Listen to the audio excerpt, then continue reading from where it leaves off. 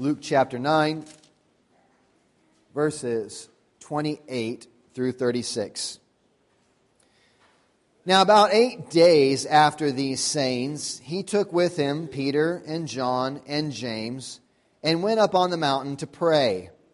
And as he was praying, the appearance of his face was altered, and his clothing became dazzling white. And behold, 2 men were talking with him, Moses and Elijah, who appeared in glory and spoke of his departure, which he was about to accomplish at Jerusalem. Now Peter and those who were with him were heavy with sleep, but when they became fully awake, they saw his glory, and the 2 men who stood with him. And as the men were parting from him, Peter said to Jesus, "Master, it is good that we are here. Let us make 3 tents, one for you, one for Moses, and one for Elijah," not knowing what he said. As he was saying these things, a cloud came and overshadowed them, and they were afraid as they entered the cloud. And a voice came out of the cloud saying, "This is my Son, my chosen one. Listen to him."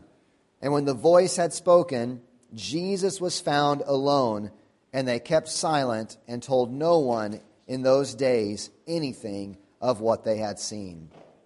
Grass withers and the flower fades, and the word of our God stands forever. So we've got a pretty incredible text for us here this morning, and at some level, we just have got to pray and ask God to give us eyes to see what's going on here. Our Western eyes, our Western minds fight against so much. We've been programmed to, and honestly, I think a lot of it is just the reality of life. We are very tangible. There's only so many things you can really realize and know about and lay your hands on, and those are the things that really matter. And what we have this morning in this text is something incredibly supernatural happening, the likes of which you won't see about except in some sort of sci-fi fiction thing or whatever. And it says something incredible is happening this morning. Now remember, Luke at the beginning of chapter 1 says to Theophilus, "I'm writing these things to you so that you might have certainty concerning the things that you have been taught."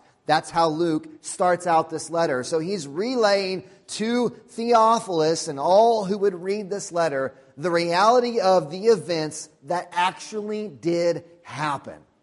So this isn't some hallucinogenic event where Peter, James, and John have some sort of mutual weird dream. Luke is recording this.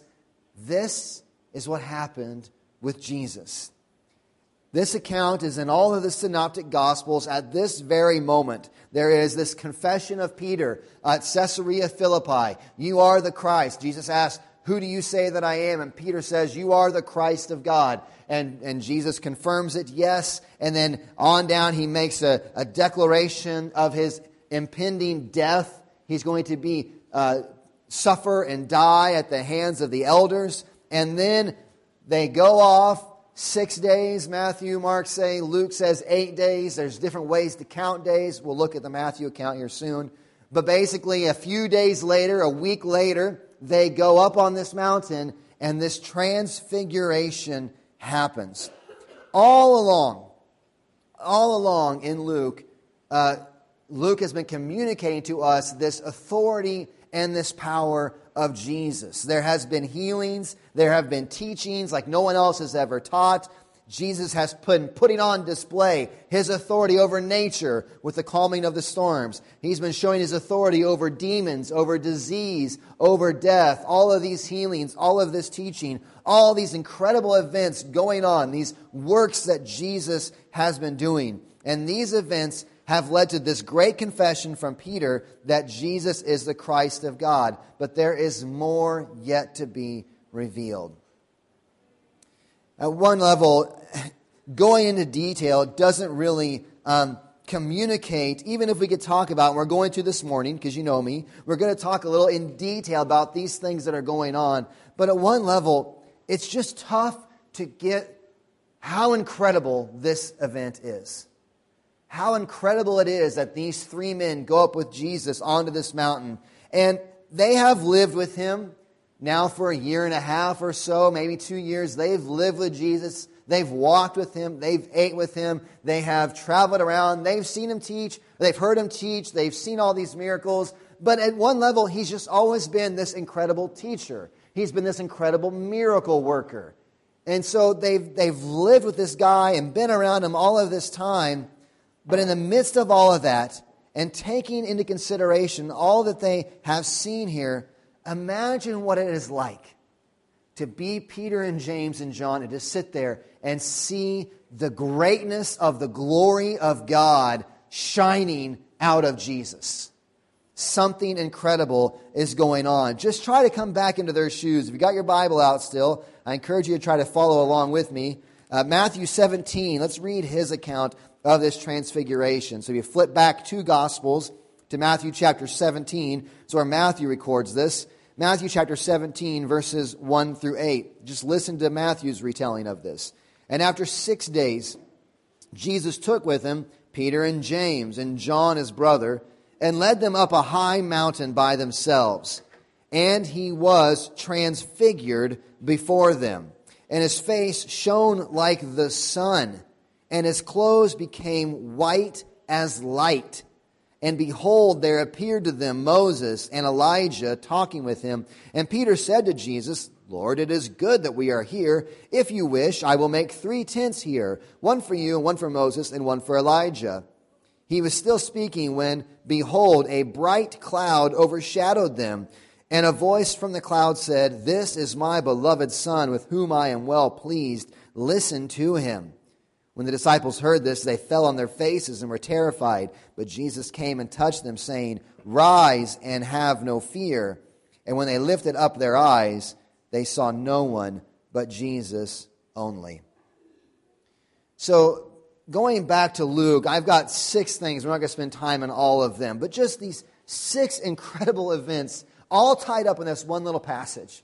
Jesus lights up like the sun. Moses and Elijah show up there with Jesus. How they know it's Moses and Elijah, they don't really tell us. But somehow they know through the conversation or something, Moses and Elijah show up. They know, they speak about, we know from the Gospel of Luke, they're talking about his departure. They're talking about Jesus' exodus is the word that they use.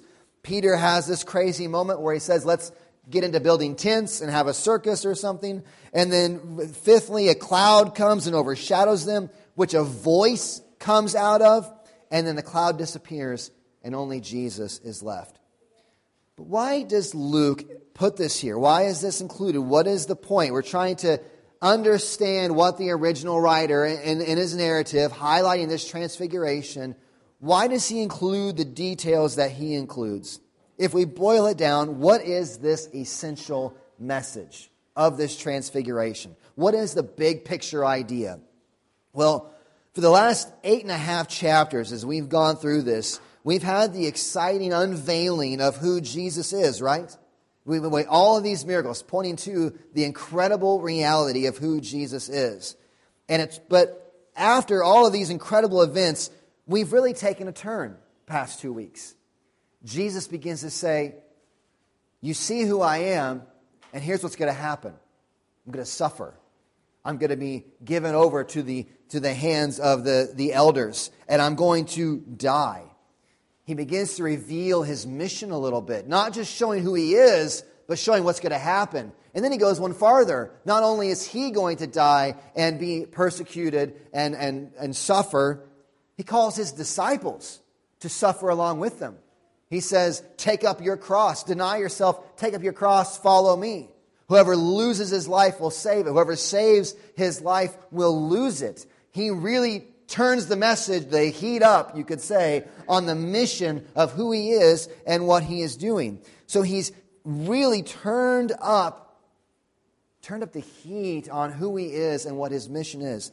Now, who has the authority to say to someone, if you lose your life for me, you haven't really lost anything? Who has the right to say something like that? So just a word of warning. If anyone comes to you and just says, you know what, go ahead, lay down your life, go ahead and die for me, no big deal, you won't really lose it, I promise you won't. Don't listen to them. Don't give up your life just because someone, this is not a light promise, right? This isn't just somebody saying, I'll do this for you. If you go run this errand for me, I'll give you a Jolly Rancher when you get back, or something like that. This is not some light moment. Jesus is saying, whoever loses his life for my sake finds it. These are incredible promises. Who has authority to say things like that? And don't think that the disciples were wondering, how could they not be? Even though this incredible display of Jesus and his powers, these demands begin to worry them, right? Peter, we know from the other gospel accounts, tries to rebuke Jesus, saying, don't talk like that. And Jesus has to rebuke him.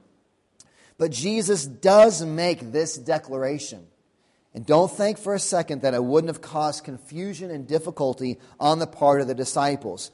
So what will Jesus do to solidify his disciples, at least his inner core? What will he do? He's going to take him up on a mountain, and he's going to pull back the veil of his humanity and let them see who he is in the radiance of his glory. The big idea for this morning is that Jesus has the power to accomplish all of these works that he has done. He has the power to accomplish all of these works and to ask for all of this devotion because Jesus is God in the flesh. This has been my drumbeat all through the Gospel of Luke. What's the big idea that Luke is putting out there? Jesus works all of these miracles, and he asks for all of this devotion based upon what authority? Jesus is God in the flesh. So here we are. Jesus has drawn away with his disciples onto this mountain to pray. And as with this inner circle, Peter, James, and John, there's these three guys. They are a special inner circle to Jesus. We see them again at the Garden of Gethsemane. We've seen them at the healing of the girl. He has this inner circle that he takes with him. Peter, James, and John. So here they are. They're up on this mountain praying. And just what happens? Jesus lights up. I don't know. Jesus lights up. His face begins to shine like the sun. Now, I know a lot about the sun because we just recently had our nice little total solar eclipse, right? I still have my glasses that Melissa had bought that I went over so you could look at the sun and not burn your eyes out because the sun is so bright you can't look at it, right? Maybe everyone got that memo, every news feed was warning you for weeks, don't look at the sun.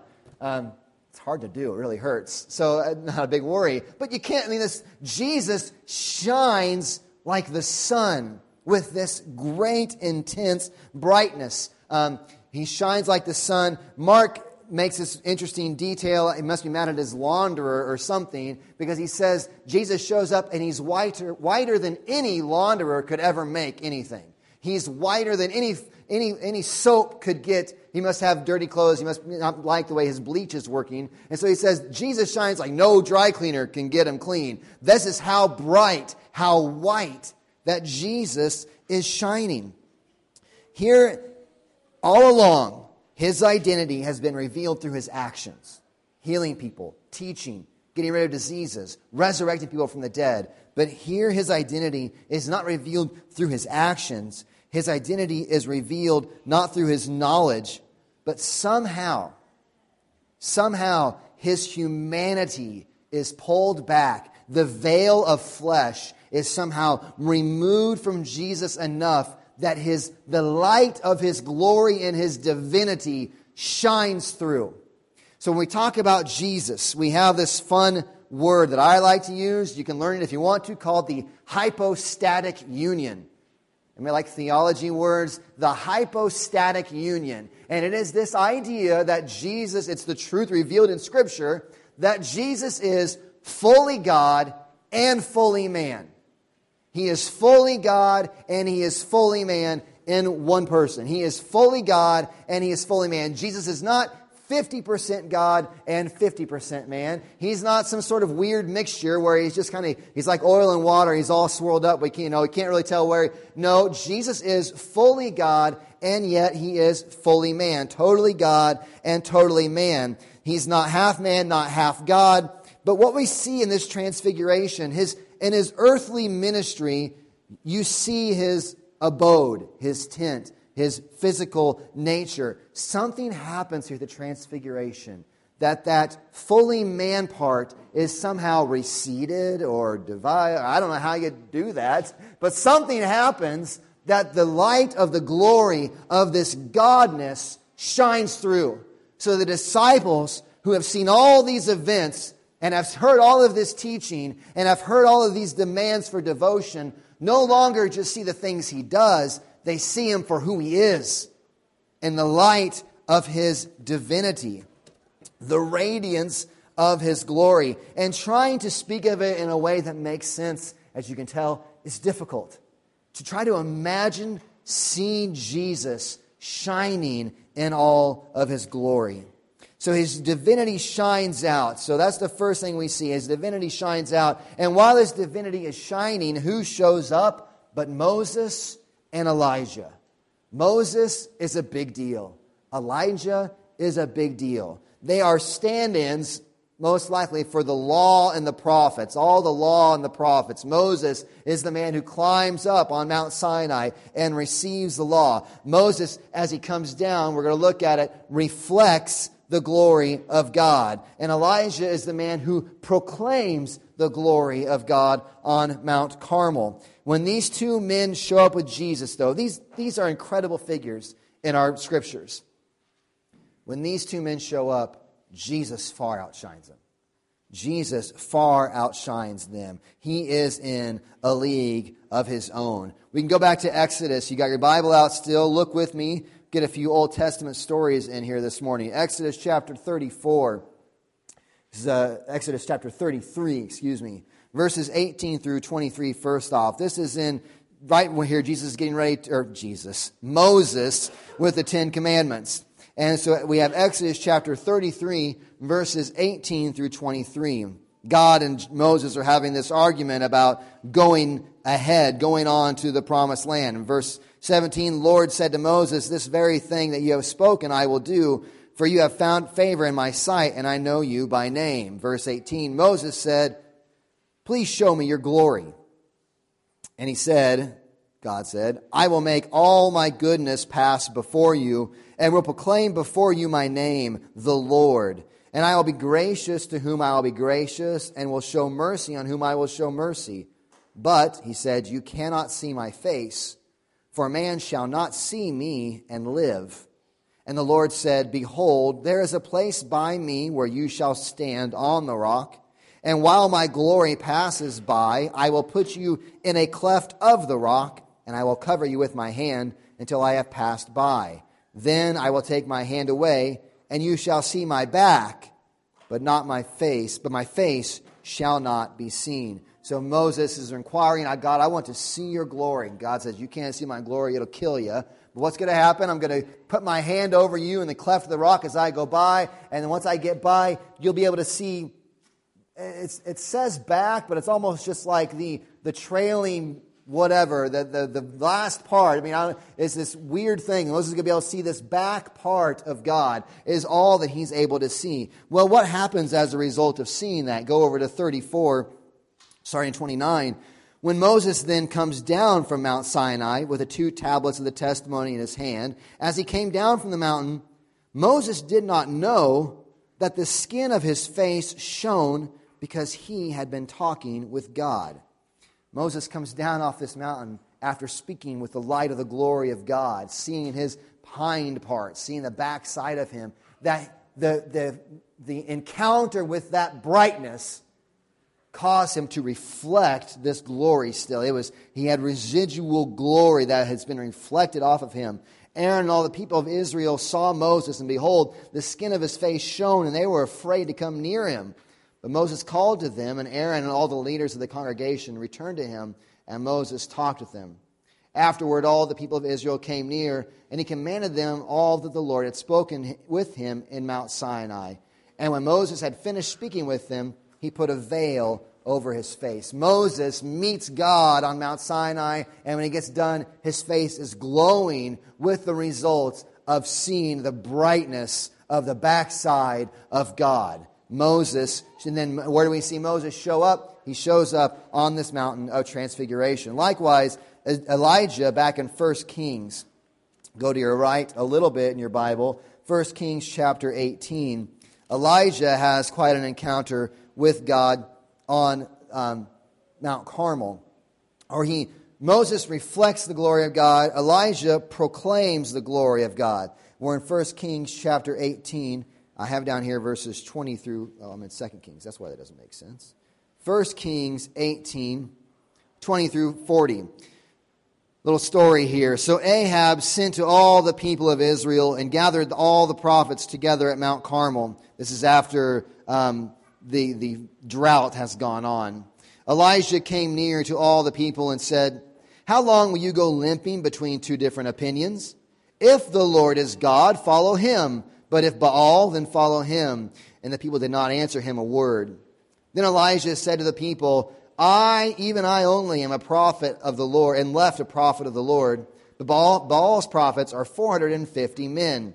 Let 2 bulls be given to us. Let them choose 1 bull for themselves, cut it into pieces, and lay it on the wood, but put no fire to it. And I will prepare the other bull, and lay it on the wood, and put no fire to it. You call upon the name of your God, and I will call upon the name of the Lord. And the God who answers by fire, he is God. So the story goes on. The prophets beat themselves with themselves. Their offering does not burn up. Elijah then in verse 30, "Come near to me." The people came near to him, repaired the altar of the Lord that had been thrown down. He takes 12 stones, stacks them up, number of tribes, the sons of Jacob, to whom the word of the Lord came, saying, "Israel shall be your name." And with the stones he built an altar in the name of the Lord. He made a trench about the altar as great as would contain 2 seahs of seed. And he put the wood in order and cut the bull in pieces and laid it on the wood. And he said, "Fill 4 jars with water and pour it on the burnt offering and on the wood." And he said, "Do it a second time." And they did it a second time. And he said, "Do it a third time." And they did it a third time. And the water ran around the altar and filled the trench also with water. It's supposed to be a burnt sacrifice. It's supposed to be a burnt offering. Bull, woods, trench, it's got a moat of water that's been poured on it. And he's promised to not light this thing. And we'll see if he's upping the stakes. Verse 36, "And at the time of the offering of the oblation, Elijah the prophet came near and said, 'O Lord, God of Abraham, Isaac, and Israel, let it be known this day that you are God in Israel, and that I am your servant, and that I have done all these things at your word. Answer me, O Lord, answer me, that this people may know that you are, O Lord, our God, and that you have turned their hearts back.' Then the fire of the Lord fell and consumed the burnt offering and the wood and the stones and the dust and licked up the water that was in the trench. And when all the people saw it, they fell on their faces and said, 'The Lord, he is God. The Lord, he is God.' And Elijah said to them, 'Seize the prophets of Baal, let not one of them escape.' And they seized them. And Elijah brought them down to the brook Kishon and slaughtered them there." Got to include that part. So here Moses reflects God's glory on Mount Sinai. Elijah proclaims God's glory. This is God. Listen to him. He is the true God, and God responds by sending fire down upon this mountain. Quite an encounter with the living God. But think, these stories are wild, are they not? As wild and as incredible as these stories are, they show up to talk with Jesus. Back in our Luke text, they show up to talk with Jesus, and what do they want to talk about? They want to talk about Jesus' departure. They want to talk about Jesus. Moses, who saw the backside of God, getting the 10 Commandments on Mount Sinai, spoke with God face to face, to such an extent he reflects God's glory. Elijah, and this giant offering filled with water, calls down the fire of God, and it comes down and consumes it up, and they show up with Jesus. You think you'd be like, "Moses, what was that like?" Elijah, can you tell me what it was like to have this really incredible event go on, and the fire of God comes down? What's it like? No.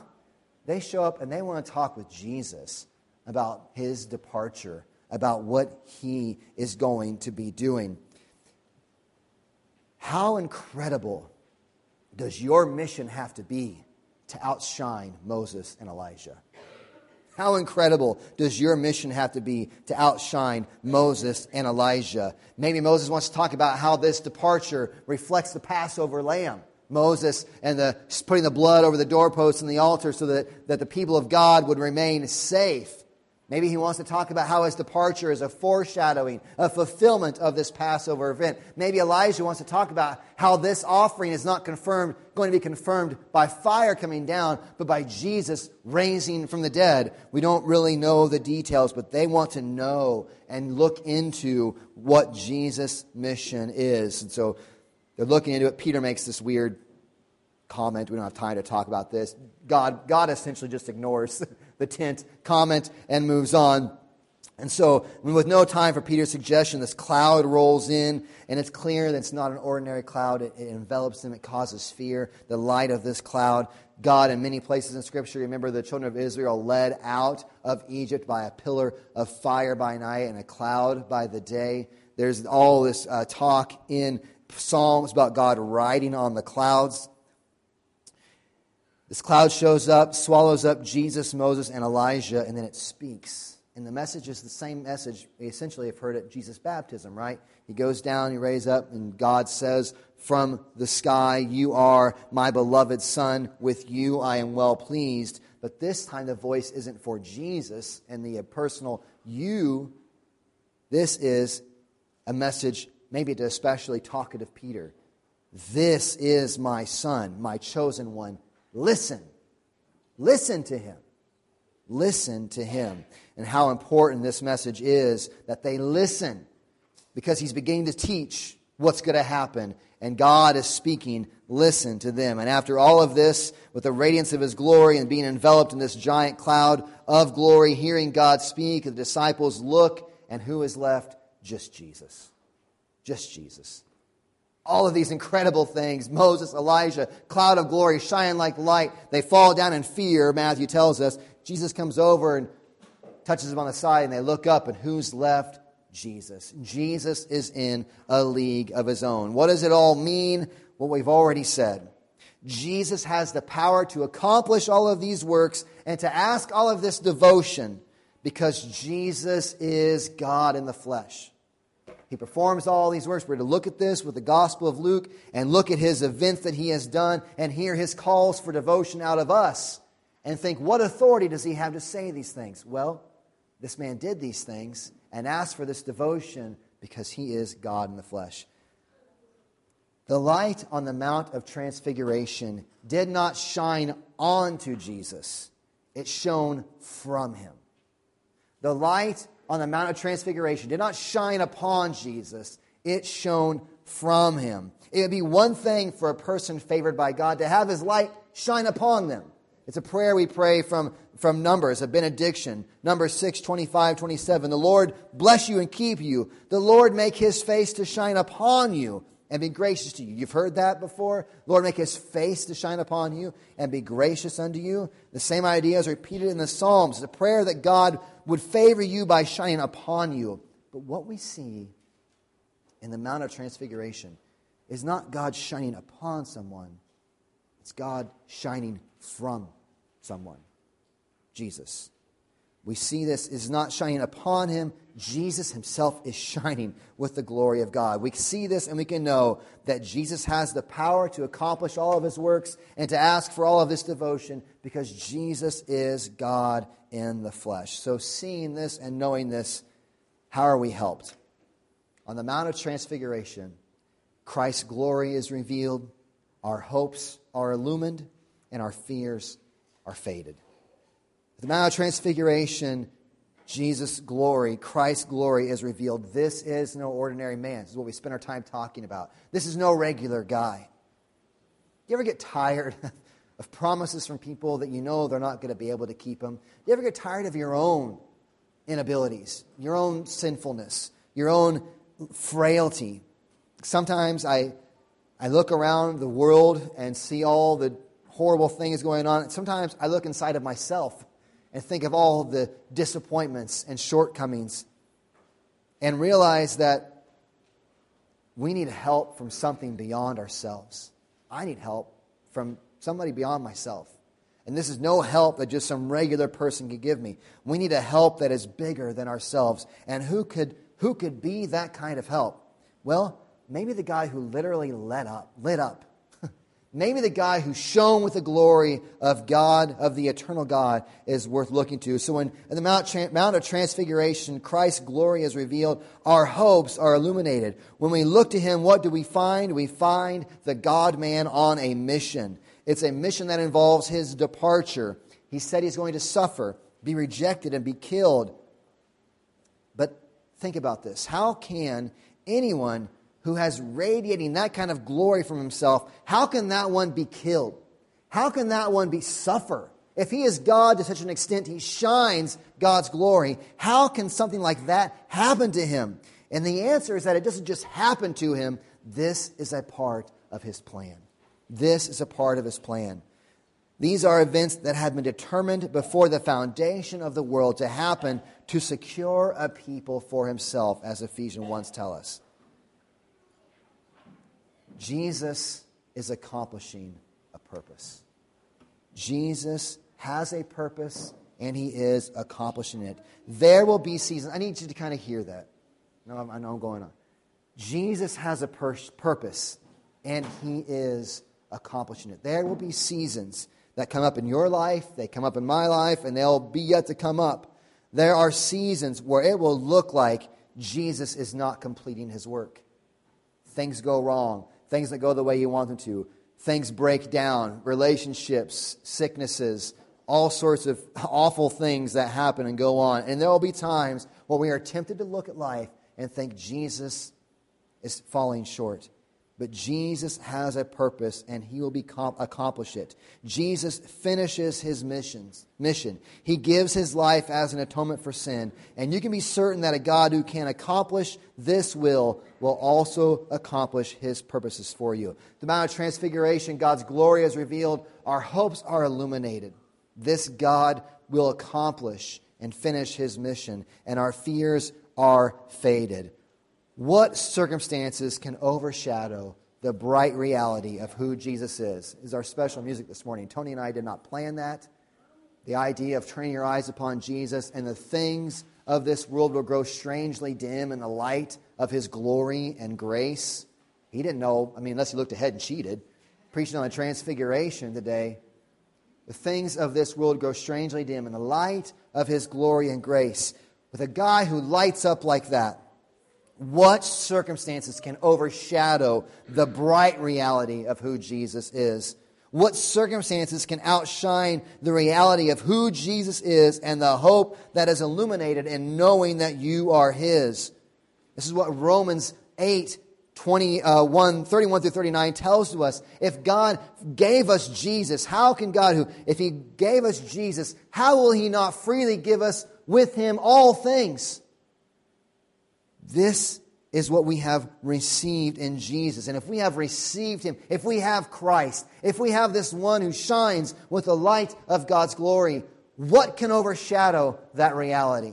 What can overshadow that hope? If God has given us His own Son, how would He spare us anything? The greatest hurdles we face, our own sinfulness, we are dead in our sins and under the just wrath of God. And God overcomes that hurdle by becoming a man, sending His Son in the likeness of sinful flesh, and for sin to condemn sin in the flesh, so that through faith in His work we would be justified.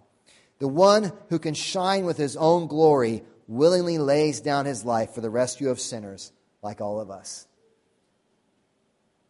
Knowing this illumines our hopes and fades our fears. The God who has done this will not abandon, but the one who has begun this good work will bring it to completion at the day of Christ.